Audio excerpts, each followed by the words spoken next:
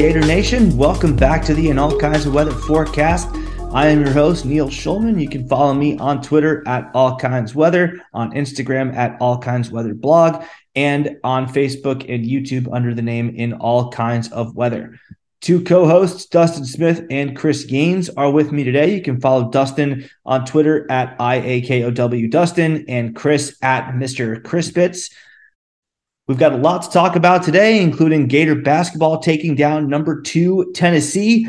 Finally going to rehash the Jaden Rashada situation. We were waiting until we had some finality on that before we talked about it. We now have that finality. He will play for Arizona State and not Florida. So we'll go through that one real quick because we got to say something about it after putting it off all this time. And we'll talk about the roster as a whole as it stands heading into the spring. But before we get into all of that, quick word about our sponsors/partners. As always, we're proudly partnered with the Gator Good Foundation, the nonprofit organization that sends underprivileged and deserving Gator fans to the swamp. We collect donations from fans and use them to bring someone to his or her first ever Florida Gator football game. If you believe you or someone you know is worthy of the honor for 2023, please email us at gatorgoodfoundation@gmail.com. Of course, as always, donations are very much appreciated. So to donate to our cause, please go to our website, gatorgoodfoundation.com, and click on the donate button.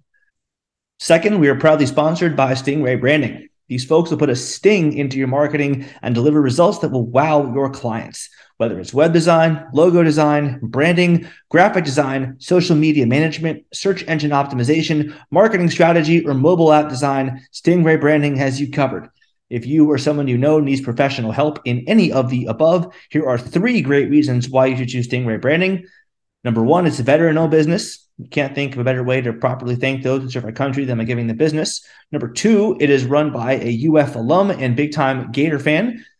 And number 3, they've got the personal stamp of approval from In All Kinds of Weather, as they produced our new logo and our new website and the new Gator Collective website and the Gator Good Foundation website. And they've still got more Gator-related projects coming on the horizon. If you are listening to this podcast and you need assistance in any of the aforementioned areas, rest assured Stingray Branding will more than take care of you. To view their services and rates, go to stingraybranding.com. And before we get into the rest of what we've got planned tonight, 2 quick shout outs to Gator tennis. Number 1, Gator men's tennis team taking down FSU at college match day yet again. Always love to see it. Always love conquering those Noles. Number 2, shout out to Gator men's tennis legend Ben Shelton on going all the way to the quarterfinals of the Australian Open last month in Melbourne, Australia. No Gator man had ever gotten to the round of 16 at any Grand Slam major tennis tournament event. Shelton, in just his second major tennis tournament, goes all the way to the round of 8, and he's just 20 years old. Just got himself into the top 50 in the world. Congratulations to Ben on that. Cannot wait to continue watching you rise up the ranks and being a problem for anyone who might have to face you on the professional tennis circuit for years to come. With all that taken care of, time to get down to business. Chris and Dustin are back with us today. I think the place that we have to start, guys, has to be Gator basketball, which just took down number 2 Tennessee on Wednesday night. So how are we feeling about that victory? And what do you think it means for this team moving forward the rest of the year? It's certainly a big victory and a much-needed victory at this point in the season. We're getting into February now. Next month is March Madness. Florida has got to start continuing to get those signature quad wins under their belt. And this was the biggest one yet. Second consecutive year, too, I believe, where we beat the number 2 team in the country. Last year, we beat Auburn. This year, we beat Tennessee. And we're going to have more additional opportunities coming up here with on the road against Kentucky this Saturday and then next week against Alabama on the road. So the wins like these have got to continue to stack up. But it was a win we had to have. And Neil, you can definitely attest to this to the listeners. I am on record that says Florida will split the 4 games between K-State, Tennessee, Kentucky, and Alabama. My prediction is that we beat Kentucky this Saturday to get us to that split. But I had a good feeling that this team was going to respond in some way. We always get a win like this every year, in the last couple of years, and I felt that this team was good enough to do it. And they finally showed up in a big way and closed incredibly strong down the stretch. And then the last thing I'll add about the team, I think at this point, it's kind of weird how at the beginning of the year we were just scoring at will and our defense was the issue. And it seems now that it's kind of flipped a little bit. We really do have some nights where we struggle to score. We really have to gut out some wins, kind of in the low 60 range. And now the defense though has been really stymied against some of its opponents. And last night was definitely the case against a very good Tennessee team. Well, I think some of that's flipped because now Florida is playing a lot better opposition. So, yeah, the numbers of points they're going to score is naturally going to go down when you're going up against, in Tennessee's case, quite literally the best team in the country on defense, at least if you listen to like what Ken Pomeroy has to say. But I mean, Florida's also rounding into its form now, too. That's the other thing. Florida's getting a lot better as a team. So its defensive effort earlier in the year just wasn't there. Like against UConn, there was one game in Oregon where they lost by 30 because the defense just never bothered to show up. It didn't look like Florida was interested in playing defense. And that, I think, has been what's completely been flipped on a dime. So, Dustin, what say you? I know you're very leery of what this team could accomplish early in the year, but now you've seen that win. What do you think? I think Golden's doing a wonderful job. I just really have one word I want to focus on, and that's juice. As a former basketball player, yeah, Neil, I didn't play high school ball or college ball. I played YMCA basketball. But let me just say this. When you win a big game like that, whether you're playing tiny mite basketball or you're playing for the big leagues, NBA, it just takes one win to give you the juice that you need to be confident. And so I look for Florida to play very confident at Kentucky. And like Chris, I look for Florida to win that game. And hopefully, fingers crossed, that'll help us out down the stretch as we really need to continue to get big wins to get in the tournament. And finally, after this win against Tennessee, I don't think that there's a question that Florida should, at least at this point, be at least in the conversation for being in the tournament. So it's funny you mentioned the conversation, Dustin, because I don't think there was a conversation about the NCAA tournament before that game against Tennessee tipped off. Now, well, I'll start big picture and I'll work back. In the very short history of the NCAA net rankings, typically if you're in the top 35-ish or so of the net, you're safe. If you're in the top 30, you're really safe. You're all but a lock if you're in the top 30. You're outside the top 50 of the net, you're in big trouble, and you need a lot of things to go right. Florida beating Tennessee took them from 52 in the net rankings before that game to 41 as of Thursday night. So Thursday night's games could impact that a little bit, but Florida is absolutely in that conversation right now. Now, as for where this team stands X's and O's wise, Florida is halfway through this brutal 4-game stretch, which we talked about, at number 5, K-State and Keontae Johnson, number 2, Tennessee, at Kentucky, and then at number 4, Alabama. Chris, you just talked about 2-2. Dustin, you're now saying 2-2 also. I think if you were to ask a lot of Florida fans before this 4-game stretch started, with the way this team has looked for most of the year, would you take 1-3 in that 4-game stretch? I think a lot of fans would take it, because with 3 games against top 5 teams and the other one, the easy game in that stretch, being at Kentucky in Rupp, I think most fans thought most likely scenarios we go 0-4. But now we've got our win. We can't do any worse than 1-3 in that stretch. And we've got 2 chances in a row to pick up huge wins. Tennessee win is already front and center on that NCAA tournament resume. Now we're talking about pairing it with another win like it, and the pressure is off of us for the most part to do it, because we're going to be the road team, the huge underdog. It's basically house money because we're expected to lose them both. And the way that this Florida team plays defense, Chris, to your point, is going to keep it in a lot of games. The offense is just not there right now. The increased level of competition from Ohio to Tennessee is going to result in fewer points being scored, or even from Ohio to Texas A&M is going to result in fewer points being scored. the increased tempo this year from the mid-major Mike days to the Golden days is going to result in more possessions, more bad shots, more turnovers, more frustration for the offense, which it has, and that's never fun to watch. And there are some legitimate criticisms of Todd Golden not being able to land another big man in the portal this offseason to pair with Colin Castleton. Really could have used a guy like Johni Broome on this team, who's now at Auburn. I think if you're going to talk about things Golden needs to work on for the future, that's the biggest one. But now with this win over Tennessee and this team as it stands, Florida has proven that it can win games by locking down for 40 minutes and doing just enough on offense to win games if it can take care of the basketball. The precedent is there. We've seen the result now take place. Now can this team build off it and start building some real momentum as we head into March? Real quick, Neil, too, one thing I want to add to is I think if you look at the team itself, they need the one key, I think, to making the tournament down the stretch is going to be those one possession games.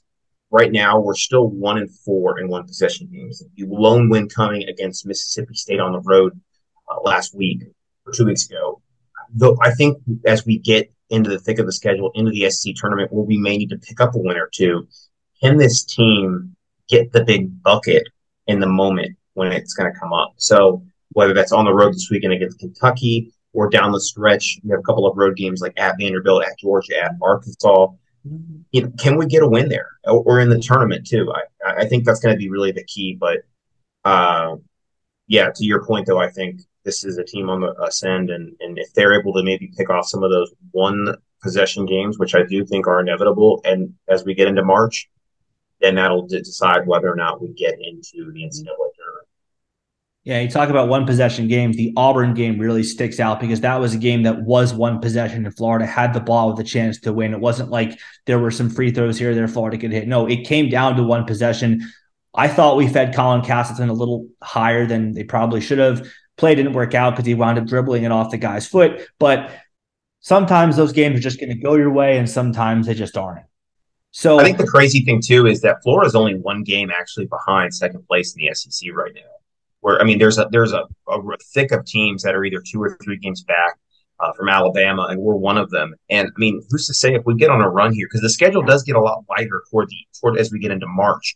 The teams that we play aren't as good. So can Florida maybe even work their way up in the seed line for the SEC tournament? That's going to really help them, I think, ultimately be an at-large team in the tournament, but maybe even be able to make a run in the SEC tournament if they're seeded at a higher place. Get one of those top 4 seeds. You know, something that this is one of the many things that drove me nuts about Mike White and one of the many talking points I had against him. In his 7 seasons at Florida, mid-major Mike had Florida as one of those top 4 seeds 2 times. In 7 seasons, only 2 years was Florida a top 4 seed and got that double bye in the SEC tournament. Getting that double bye is huge. It gives you less of a chance to screw up against the inferior team, and it gives you more rest so that when you face the big teams, you have that much more working in your favor to get one more signature win that the tournament committee can't ignore. So just a little tidbit out there to close our basketball segment with. And now we got to talk about something that we've been putting off. We knew we had to discuss it. We just wanted to wait for more facts and information to present themselves and get some finality on the situation. And we've got it now with Jaden Rashada. Elephant in the room. We'll be quick with it. I'm sure that y'all listening have more or less heard enough of this topic. I've certainly heard enough of it, but we've all been harboring some thoughts here, and it's time to put them all out in the open before we put this subject to bed forever. So, Chris, you first. What did you make of the Jaden Rashada saga, and how does Florida move on from it? You know, it's a really unfortunate situation. And first off, I want to say it's an unfortunate situation for a young man who's coming out of high school, getting ready to play college football, and has a whole lot ahead of him, and certainly is a talented high school prospect. And I think it's unfortunate for him in the case that I think there are some people that were involved in the situation behind the scenes that did not have his best interest at heart and were doing things for themselves and not for him. And ultimately, as we saw yesterday, he signed with Arizona State. He's a top 100 player. He's a top 50 player in some recruiting outlets. I think a lot of us, with respect to Arizona State, believe a player of that caliber should end up at a school much better than Arizona State. So I think it was very telling that that is ultimately how his recruitment played out. And I think that's in due because he was poorly advised by certain people involved in the situation. And not only didn't have his best interest at heart, didn't have the University of Florida's best interest at heart. And that's just the unfortunate thing right now in the NIL era that hopefully is remedied in some form or fashion, whether that is legislation or a market correction. But, you know, as it pertains to how we move on from here, I think, you know, Florida is going to have, I think he's already moving on. If you listen to Billy Napier's press conference yesterday, he couldn't be more complimentary of the character of Jaden Rashada, said some great things about him, but is a man that was very obviously ready to move on and look forward to the future. He's excited about the evaluation of Graham Mertz and what he potentially could bring to the football program.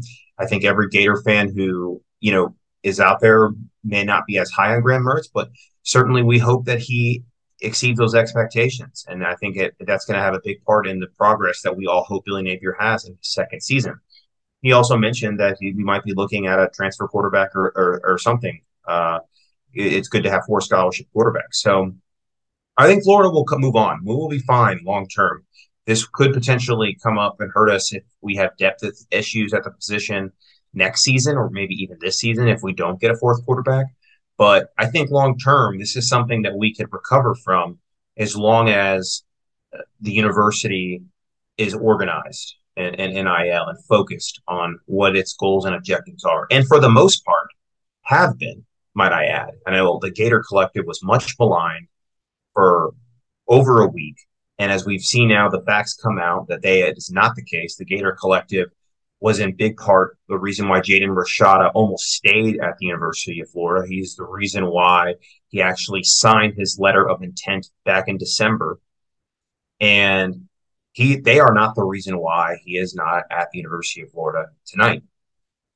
Gator Collective, as we've seen in recent days, has already re-upped many of our best players, including Ricky Pearsall, Desmond Watson, Keon Zipperer, and I'm sure more deals are on the way.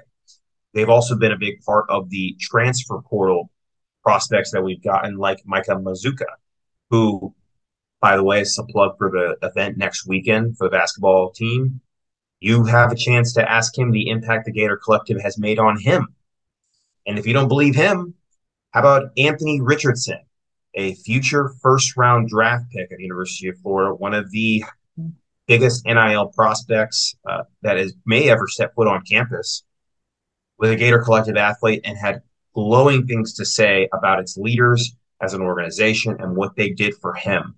So it's very obvious this is a one-off situation, and it's very obvious as the facts have come out, the Gator Collective was not to blame for this. Fortunately, it was people and entities outside of the university that didn't have its best interests at heart, who were Jaden Rashada's. I mean, I pretty much back all of that, starting with it's a terrible situation. Nobody wins. There are no winners. Nobody comes out of this better from having been a part of this mess. There will be lessons learned. Florida will learn a lot of lessons, and I guarantee you that Gator Collective has learned some lessons from this. But Gator Collective, contrary to what a lot of people online have wanted to make be the case, was not the driving force that separated these two parties in Rashada and Florida. I know everybody wants a scapegoat. That's the world we live in. And I do understand that the bombshell of this was so devastating that it felt like in order for us all to heal and move on before the wound became a scar, that this had to be blamed on somebody. I get the instinct. I really do. But it's not on Florida. It's not on Billy Napier. It's not on Jaden Rashada. And it's not on Gator Collective. It is not on any of those entities that this pairing did not ultimately come to be. There are just some things in life that are factual, that are not up for interpretation or debate or an individual's opinion. And putting the blame for this on Gator Collective is one of those things that is just not factually accurate. Gator Collective actually had been trying to fix the issue, as Chris alluded to, for a lot longer than the whole incident was even publicly known. And, oh, by the way, everyone blaming the collective, just an FYI, that Gator Collective is not meant to be a war chest of sorts. If you want a war chest, start talking to the multimillionaire UF alumni. That's a different discussion for a different day. We'll have that discussion on a different day. NIL is here to stay. Get used to it or get used to mediocrity. We'll all hash that out another time. But for this conversation today, for Gator Collective, what it does is, and Chris alluded to this too, it sets up public appearances for athletes to hang out with fans, or sets up opportunities for them to be interviewed on podcasts and radio shows, including this one. We had Jadarius Perkins on our show last year. We had Lorenzo Lingard on our show last year. We had Cameron Jackson on our show last month. That is what Gator Collective does. It helps fans be able to consume more content about them, be that content interviews or be that content shaking their hands and getting pictures and autographs with them. In fact, next weekend, before Florida basketball plays Vandy, Gator Collective is hosting an event with a lot of football players. Tickets are just $20, and that money goes to the players so that they can hang out with and talk to fans, take pictures, sign autographs, strike up conversations, etc. Shamar James, Keon Zipperer, Ricky Pearsall, Kamari Wilson, Trevor Etienne, Desmond Watson, all going to be there, and a lot more, so that you as fans can meet them and talk to them, take pictures, get autographs, and so on. Micah Maskua will be there. You want to learn about why he came to Florida with offers from so many other big-time schools in the portal? Buy a ticket to the event, $20, go up to him, introduce yourself, and ask him. Not trolling, not being rhetorical here. Dead serious, genuine, open invitation for anyone who has any doubts about what Gator Collective was formed for to go to this tailgater event next Saturday at noon, just before Gator basketball plays Vandy, and ask any of them, because that was what Collective was founded for. The only reason it was even involved here at all in this Rashada situation was because one of our super donors was willing to pay Rashada a good deal of that $13 million, and Gator Collective wanted to get Jaden Rashada involved in the Gator community more. That's what Collective does. So I'm repeating myself because I'm so infuriated. I've had enough of this narrative that Gator Collective was somehow the force that drove these parties apart. That's just engaging in discourse that is very intellectually dishonest. And really, if you call yourself a Gator fan and you say that, it's contrary to your own best interest. And I'm not going to sit here and act like Gator Collective has been run flawlessly since its inception. Of course it hasn't. It is a new entity. All of this is new. NIL is only a year and a half old. There were always going to be less than perfect things that happen. But whatever you may think about this move or that move, or the CEO of Gator Collective doing this or doing that, whatever, Gator Collective is a critical tool for Florida's success. And if you're unhappy with anything that it's been doing, you, as well as other Gator fans everywhere, are all better served by joining forces with it and helping. Because something like 60% of Florida's football roster in 2022 had deals with Gator Collective. Chris, maybe you can help me on the exact number. I can't recall the exact number, but it was more than half, including Anthony Richardson and Ricky Pearsall. And there have been something like 200 athletes across all sports to sign deals with Gator Collective so far, including, by the way, the guy that just guided Florida to a win over number 2 Tennessee in basketball. The only reason Colin Castleton is back this year is because Gator Collective gave him a really nice NIL deal. Without that, he's gone, and that win over the Vols probably doesn't happen. So clearly, if Gator Collective was really this incompetent, terrible entity that so many fans want to paint it as because it's just convenient to do so, this would not be the case. So look, if you're pissed, if you're annoyed, I promise you that I understand why. But Gator Collective is not where the anger needs to be directed. As for Jaden Rashada, yeah, losing him does hurt. There's no two ways about it. It's true that there was always a path to him never taking a snap at Florida. If he wasn't ready as a true freshman, Graham Mertz would have been the guy. And then DJ Lagway comes in 2024, absolutely balls out. Rashada's left with the short end of the stick and transfers. That was always possible, but this kid could play. He does have some skill, and it's just unfortunate for both sides that it didn't work out. Yeah, Neil, Chris, I echo what both of y'all said. I have 3 things to say. First off, as a proud Gator Collective member. I'm excited about the future of Gator Collective. I'm excited about the role that it's already played in many of the recruits' opportunities and and financial gain. I'm also excited about what it's doing for the present players, and I really want to emphasize that the Gator Collective does what NIL really should be doing, and that is benefiting the players that are making an impact on Gator athletics. And I say it like that because it's not just a football thing. It's a basketball thing. I mean, look at Colin Castleton and the role that he's had on this Florida team. I mean it's amazing to see the accomplishments of the Gator Collective, and I know it's a difficult and unfortunate situation, and my heart certainly does go out to Jaden Rashada. I don't want to obviously get into the nitty-gritty of it, but my heart goes out to him. He's a guy who enjoyed his time visiting the University of Florida. He's a guy who signed with the University of Florida. He's a guy that I was excited about. But ultimately, fate did not have it for it to work out for him, and that's okay. On my side, we have to look forward. As a former quarterback, I'm always about the evaluation, and I'm always about the guys that are in the room. And we do have a new guy in the room, and that is, of course, Mertz. I'm excited about Mertz. I know he's had kind of a shaky career so far with Wisconsin, but that system is horrible. Everybody knows that Wisconsin has an antiquated form of offense. I mean, we look back to what LSU was before. If I'm not mistaken, I believe the guy's name is Joe Brady, came in to overhaul that offense when LSU won the national championship. We all know what happened with that. I'm not saying that Florida Napier is gonna be the next Joe Brady and the next national championship team next year with Mertz, but we all see what happened with that team, and I certainly expect Mertz to play well. I don't think he's going to play as horrible as he played for Wisconsin. I think he's going to be excellent, and I look forward to over this offseason breaking him down, and certainly as we get closer to the spring game and then even post-spring game, you know that I'll be coming back in the pod, and I'll be breaking down every play. I'll be breaking down what happens in that spring game. So I'm excited. I'm excited about the future. And Gator Nation, I say this, I just want to say this one final thing. The perspective that I have, I can't obligate y'all to have the perspective I have because it's a free country. You're entitled to your opinion. But in life, there's things that you can't control and there's things that you can control.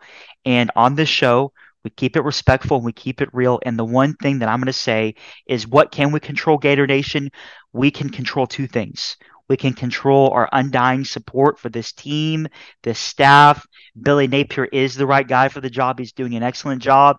We support the team. But guess what? Another thing we can do is we can contribute. The only way the NIL is going to get better, the only way the Gator Collective is going to get better is if you put your money where your mouth is. Am I happy about everything? No, it doesn't matter. I care about the Gators, so I give to the Gators, and that's what I'm doing with Gator Collective. So that's my speech. I'm gonna get off my soapbox and hand it back off to Neil and Chris. So, but it's not a soapbox, Dustin. That's the thing. Like, John Ruiz, for some reason, the Miami Mega donor, somehow has this idea that I run Gator Collective, or at least he talks to me like he thinks that. And apparently he's not alone. I don't run Gator Collective. I'm not the CEO. I'm not the COO. I'm not on their executive board. I'm not beholden to them. They're not paying me to say anything whatsoever for or against them. I'm just sitting here and seeing with my own two eyes the impact that it's had on so many Gator athletes and so many different sports. So this is not a paid advertisement for Gator Collective. This is just me saying, look, go to an event. It's $20.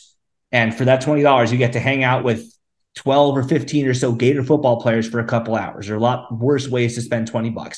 Spend a couple hours on the rooftop bar with those Gator players and just talk to them and just look around and just see what it does for the Gators.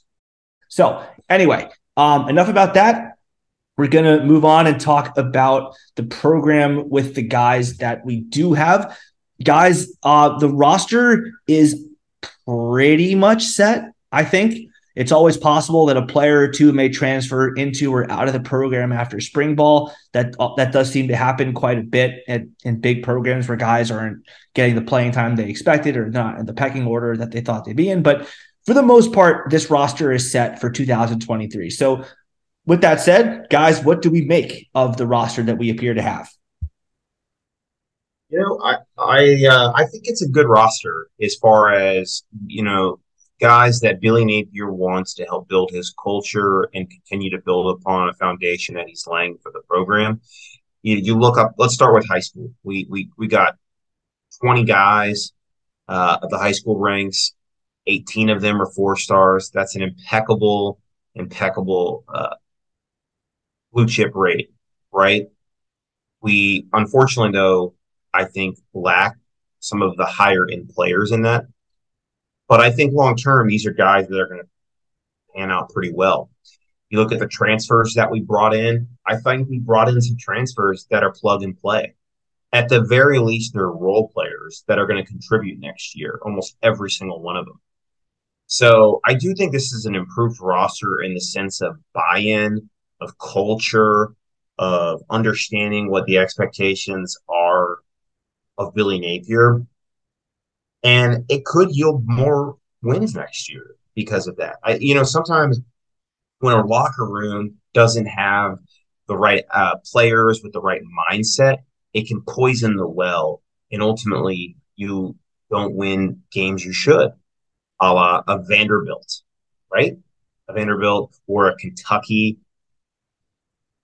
That is the difference between a year last year where many believe it was a failure, like we've said on this podcast, and a year where we could have been 8-4 in a better bowl game and had a lot more to play for in December than where we ended up.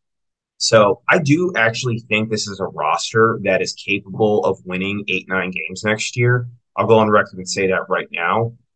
That's contingent upon how well Graham Mertz plays. If he is indeed the starting quarterback next year, we don't bring in another transfer. But I do think it's a roster that has talent, that is going to get a ton of experience. And the one thing that I also mentioned is a roster that is built upon very young players. So these guys that are coming into the program, both high school transfers, a majority of those transfers that we took outside of Taraja Mitchell, every single one of them could play at least 2 years in the program, other than Mitchell. So we're also building a roster that is going to be able to cycle in, continue to cycle in fresh blood of higher talented. It allows the staff to be more picky in evaluations next year, knowing that they are brought in now 2 solid high school recruiting classes of guys they like, 2 transfer portal classes that they really like, and they more than likely will be here another year into 2024. So then, as you've seen now, we're starting 2024 with great athletes like DJ Lagway, like Miles Graham, Ardarius Hayes, Chauncey Bowens. Then that's when the roster, I think, really takes the next step. So I think this is a good roster that's a bridge to where we want to be. But ultimately, I think it's an 8-9 win roster. I'm excited about all the transfers that we picked up. I'm especially excited about how the transfers we picked up on the offensive line. Look no further than the Kentucky transfer in Goodwin. What an excellent opportunity to increase the size on the offensive line. And Neil, you know how much and how passionate I am about the big uglies up front, as they call them.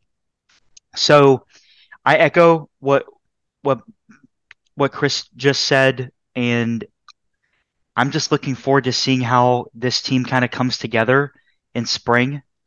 And I know that obviously I talked a little bit about Mertz. I expect him to play well. But really, I know that we obviously had quite a few episodes where we talked about some of the high school guys that have come in. But I really look forward to seeing Eugene Wilson play. He's a guy that is going to do an exceptional job as a Gator, and he's a guy that certainly rose up in the ranks even over the last month. In fact, if I'm not mistaken, I believe according to On3, he's actually an On3 5-star, and that's a huge deal. So Some would say we lost a 5-star. Well, hey, we didn't lose a 5-star. We did lose a 5-star, but we gained a 5-star in that loss. So that's super exciting. Um, because I echo what y'all have already said, I'm going to leave it at that. So yeah, it's going to be an interesting spring, and I'll give you that much. I love the fact that we went and just absolutely loaded up in the trenches. I mean, we're going to talk, I'm sure, all spring and all summer long about what Graham Mertz looked like at Wisconsin. The fact is that offense, as you talked about, I think both of you talked about, is antiquated. It's great for running backs because they can just run behind the offensive line. I mean, it's not exactly the most quarterback friendly system.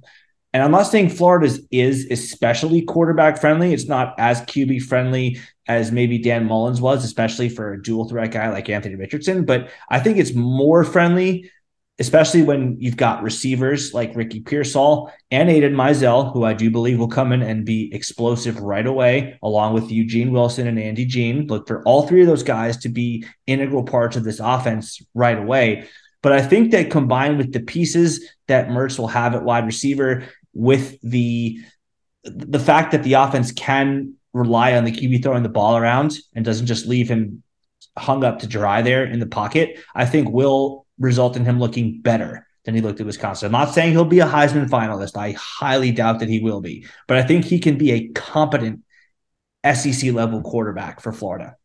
And the offensive line's a big part of that, too. I mean, guys like Damian George, Micah Miskua, Keontae Goodwin on the offensive line. We got Caden Jones. We also added him at the 11th hour of the class from the high school ranks.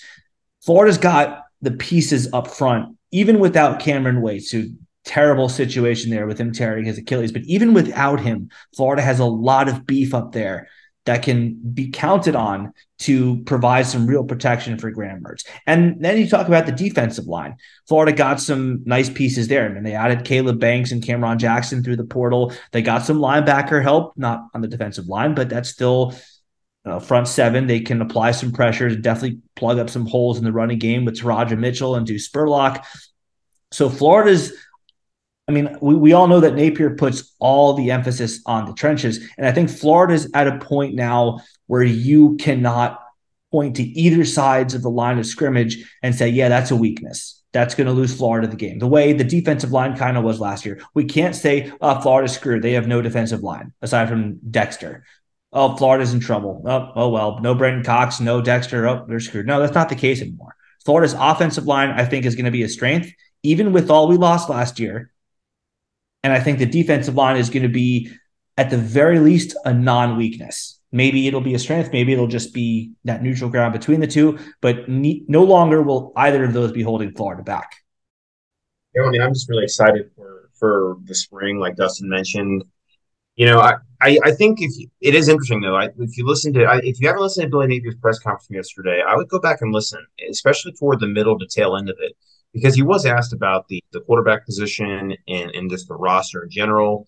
It does sound like, we've been keeping track of it. If you add Adam Mahalik's scholarship, we're up to 84 now, which means we'd have technically only one left. It does look like he is implying that they're going to take more transfers potentially after spring. So that is something to definitely look out for.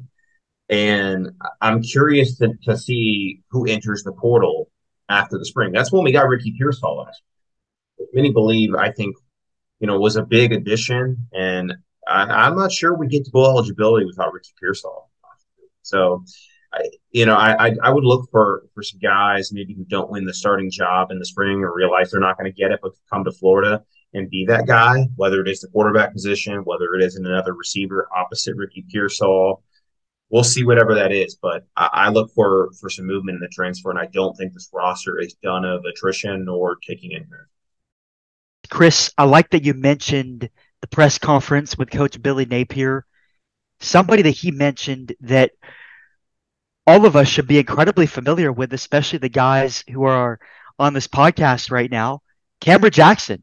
He's a guy that Billy Napier mentioned by name, a guy who's already showed up and shown out in the early stages of foundations.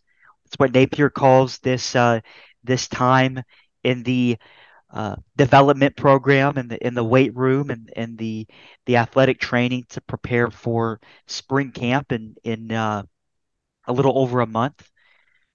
So what's exciting about Cameron Jackson is not only is he showing himself out as an athlete, a freak athlete for his size, 6'6", around 270 pounds, but the thing that really captured my attention is when he mentioned his leadership ability. And we all were mesmerized and captivated by his personality. You know, uh, one of the best podcasts that I've been a part of, um, that I can remember with a guest.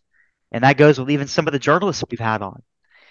Very excited about him. I think he's going to play a huge role on this team, and I look for him to fight for a starting spot on that defensive line. And the last thing I'll say is this: he's very versatile. He's a guy that you can line up on the edge, but he's also a guy that you can bring in all the way in at nose, depending on the situation. So I'm excited to see how our defensive staff is creative with that guy, and it should be like I said before in my previous discussion on this pod, it should be an exciting spring. Yeah, I mean, I'll obviously root for every single Gator, but I'm rooting for Cameron Jackson a little bit harder after that conversation with him. If you haven't listened to it yet, be sure to go back and do so. Only a couple pods ago, we had him on mid-January, talked about his journey from growing up an LSU fan to almost signing with LSU to not signing with LSU, going to Memphis. And now he gets his redemption in terms of filling out or in terms of fulfilling his dream of playing SEC football. So definitely recommend you listening to that, getting to know him a little bit better. Yeah, I think that there's just a lot to be excited about with him as a ball player too. I think that his versatility does give Florida something of a Swiss Army knife with him. I mean, it's not. I don't expect him to come in and have the sort of impact that maybe a Gervon Dexter had, but I think he can be a very good SEC football player for sure. Definitely someone who can create problems because of the different places he can line up and produce at. So definitely looking forward to seeing what he can do, not just because of his personal story, which obviously does give me great motivation to root for him, but also because of what I think he can do as a player. So I think the best way to put this podcast to bed, because this is the one we talked about Jaden Rashada in. I think the best way to put this podcast to rest and the subject of Rashada to rest is by reading something that a listener of ours tweeted at us a couple weeks ago from at Katie LH92 on Twitter. It's over, move on, and then the key here: look forward, not behind. Gators will be A-okay. Stay focused on the prize. Look forward, not behind is, I think, Billy Napier's entire mantra right now. I think that he and the entire Florida staff knows that something terrible happened, but you can't dwell on it. It happened. It's over. You can't undo it. You just got to move forward with what you've got. And I think that Florida does have a roster that, as Chris said, is capable of certainly improving on last year's 6 wins, if not being – I don't want to make predictions now, but I think that Florida could be a team that causes a lot of problems. And I think that's the goal now. That's all you can do. We've got the roster we've got. Let's put the ball down in spring and let's go. I think they're a team that's going to definitely could surprise people, sneak up on some people, because I think there's just this sort of mindset now, both from the fan base and now it's trickled into the ethos of college football, that Florida is just not going to be a good football team next year. They're going to be another 6-win team. And you know, that very well may be the case, but I also think with that kind of mindset that they could surprise some people. It's going to be a very difficult opening game, but you know, you look at the schedule after that, go before Georgia, a lot of winnable games on there. And I even think we could beat Tennessee at home next year. I definitely expect us to beat Vanderbilt and Kentucky. We have to beat those teams if we're going to take that next step to that 8-9 win threshold, right? So those are games we have to have. South Carolina is another one. We beat them. We throttled them at home this past year. We need to beat them again this year. But that was an anomaly, Chris. I think we both realized that was not the norm. If those teams play 10 times, that result does not happen again. Maybe not maybe Florida 38-6. wins. Maybe Florida wins Yeah. another game or two. They do not. But, I don't think Florida wins 5 out of 10. They certainly don't win another game by 30 points. But nonetheless, our talent better than South Carolina still. I still think Florida, if we were to put the teams up on paper right now in the SEC East, I think Florida, you could argue, has the second or third best roster, talent-wise. I mean, depending on the outlet you look at, we had a better recruiting class than Tennessee this cycle. Tennessee loses Hendon Hooker. They bring in Joe Milton. Joe Milton. Almost said Mixon. Milton. Joe Milton is the quarterback next year. Played a great Orange Bowl. Give him full credit on that. But, he's definitely a guy that's taken a while to develop, and we don't know what he'll be like after a full season of play. So I think you could argue Florida in the East is the second best team on paper, talent-wise. As they stack up with the rest of the SEC, they're probably closer to the middle of the pack. But we don't play every team in the SEC. So we need to look at – I think if we can have a goal of winning 4 to 5 games out of our Eastern opponents, I think that it bodes well for us because, our non-conference schedule outside of Florida State, even Florida State's at home, is Charlotte and McNeese State, and then you have Utah. But those two games are very winnable. So I think getting to 8-9 wins next year is possible, but it will take that mindset to get there. Just sort of echoing what Chris had said. I'm going to say 2 things. First off, I always like to look at where our transfers out end up. And for the most part, a lot of these players, they're going to the Pitts of the world, the South Floridas of the world, Cincinnati, California, Missouri. There's a common theme with a lot of these teams. Now, before getting into that, I want to stop and say that I wish all of the Gators that transferred out, I wish them all the best, especially our boy Dwan Black. Very unfortunate situation for him. Wish him all the best at his next stop. And I will always be a Dwan Black fan. And I know the rest of the guys in this pod echo that. But for the most part, a lot of these guys did not upgrade in their transfer destination. Ethan White and Michael Tarquin went to USC, which arguably is an upgrade based on how well USC did this past season. But I would argue that going to a Pac-12 team is not the same as going to an SEC team. So there's an argument on both sides for that. But by and large, a lot of these transfers are not going to big-time schools. Now, I'm not saying this to bash them. All I'm saying is that the pool of talent that left the team, there's a reason why they left the team. Lots of reasons why they left the team. And I think one of those reasons why is Billy Napier needed to completely flip this roster. And based on the guys you have coming in, based on the recruits, the athletes, and I emphasize athletes that you have coming in, a lot of these players that are 3 and low 4-star, they're 3 and low 4-star. Well, actually, mostly low 4-star. We didn't really get a lot of 3 stars. Blue Chip Billy got it done. A lot of these guys, you look at a guy like Andy Jean, for crying out loud. This guy is and it's weird me saying this as the resident Christian on the podcast, but his athleticism is borderline demonic. I mean, this dude is crazy. His tape is crazy. Andy Jean is going to turn some heads. I don't care what his star ranking is. I don't care what the scouts say. When you turn on his tape, the guy is an athlete. The guy's insane. You guys, Andy Jean, we already talked about Eugene Wilson. Okay, we already talked about Jakeem Jackson. These guys are insane. Okay, the last thing I want to say is this. Billy and Billy we trust. Billy Napier is going to get the job done. And my faith is in him. I echo every word that Chris said. I think this team has an outside shot at a 10-win season. It's going to be difficult. But if I had to pick right now, I think it'd be an 8 or 9-win season. What does it come down to? It comes down to this. It comes down to Graham Mertz. Is Graham Mertz a serviceable quarterback? If he's serviceable, I think this is an 8-9 win team.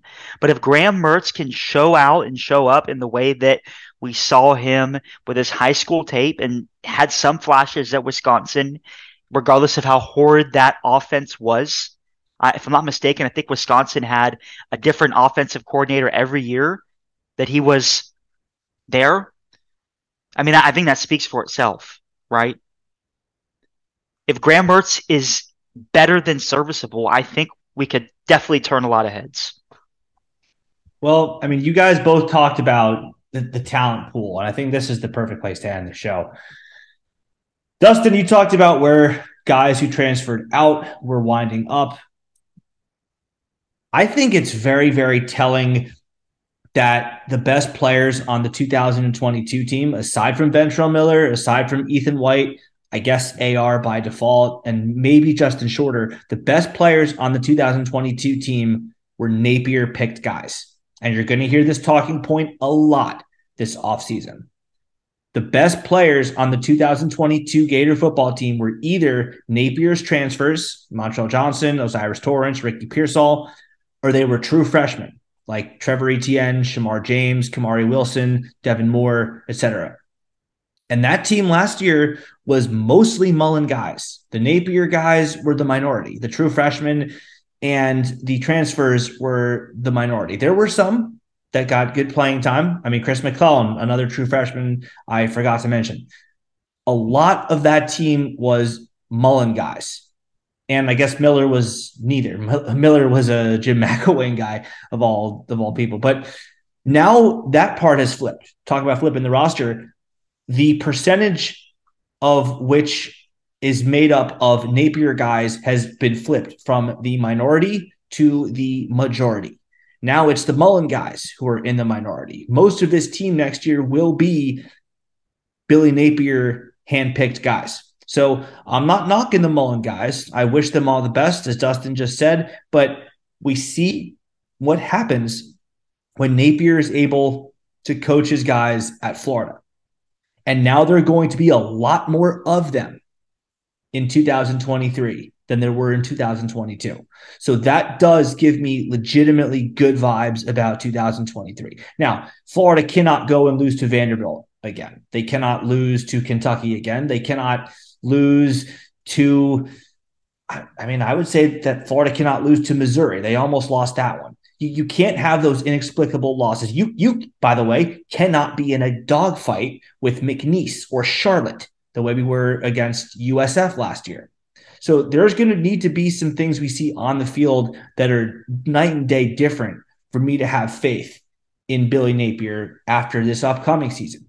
But I'm saying right now, before the 2023 season, that there is real reason to believe that that stuff is going to cease. And guys, if we're right about that, Gator football could be a lot of fun in the ensuing years. And that's something that I think we can all look forward to. I think that's going to do it for this episode of the In All Kinds of Weather Forecast. If you enjoyed listening to our show, please give us a 5-star rating and a nice review on Apple Podcast. Definitely would appreciate that. Got some more pods coming in the not too distant future.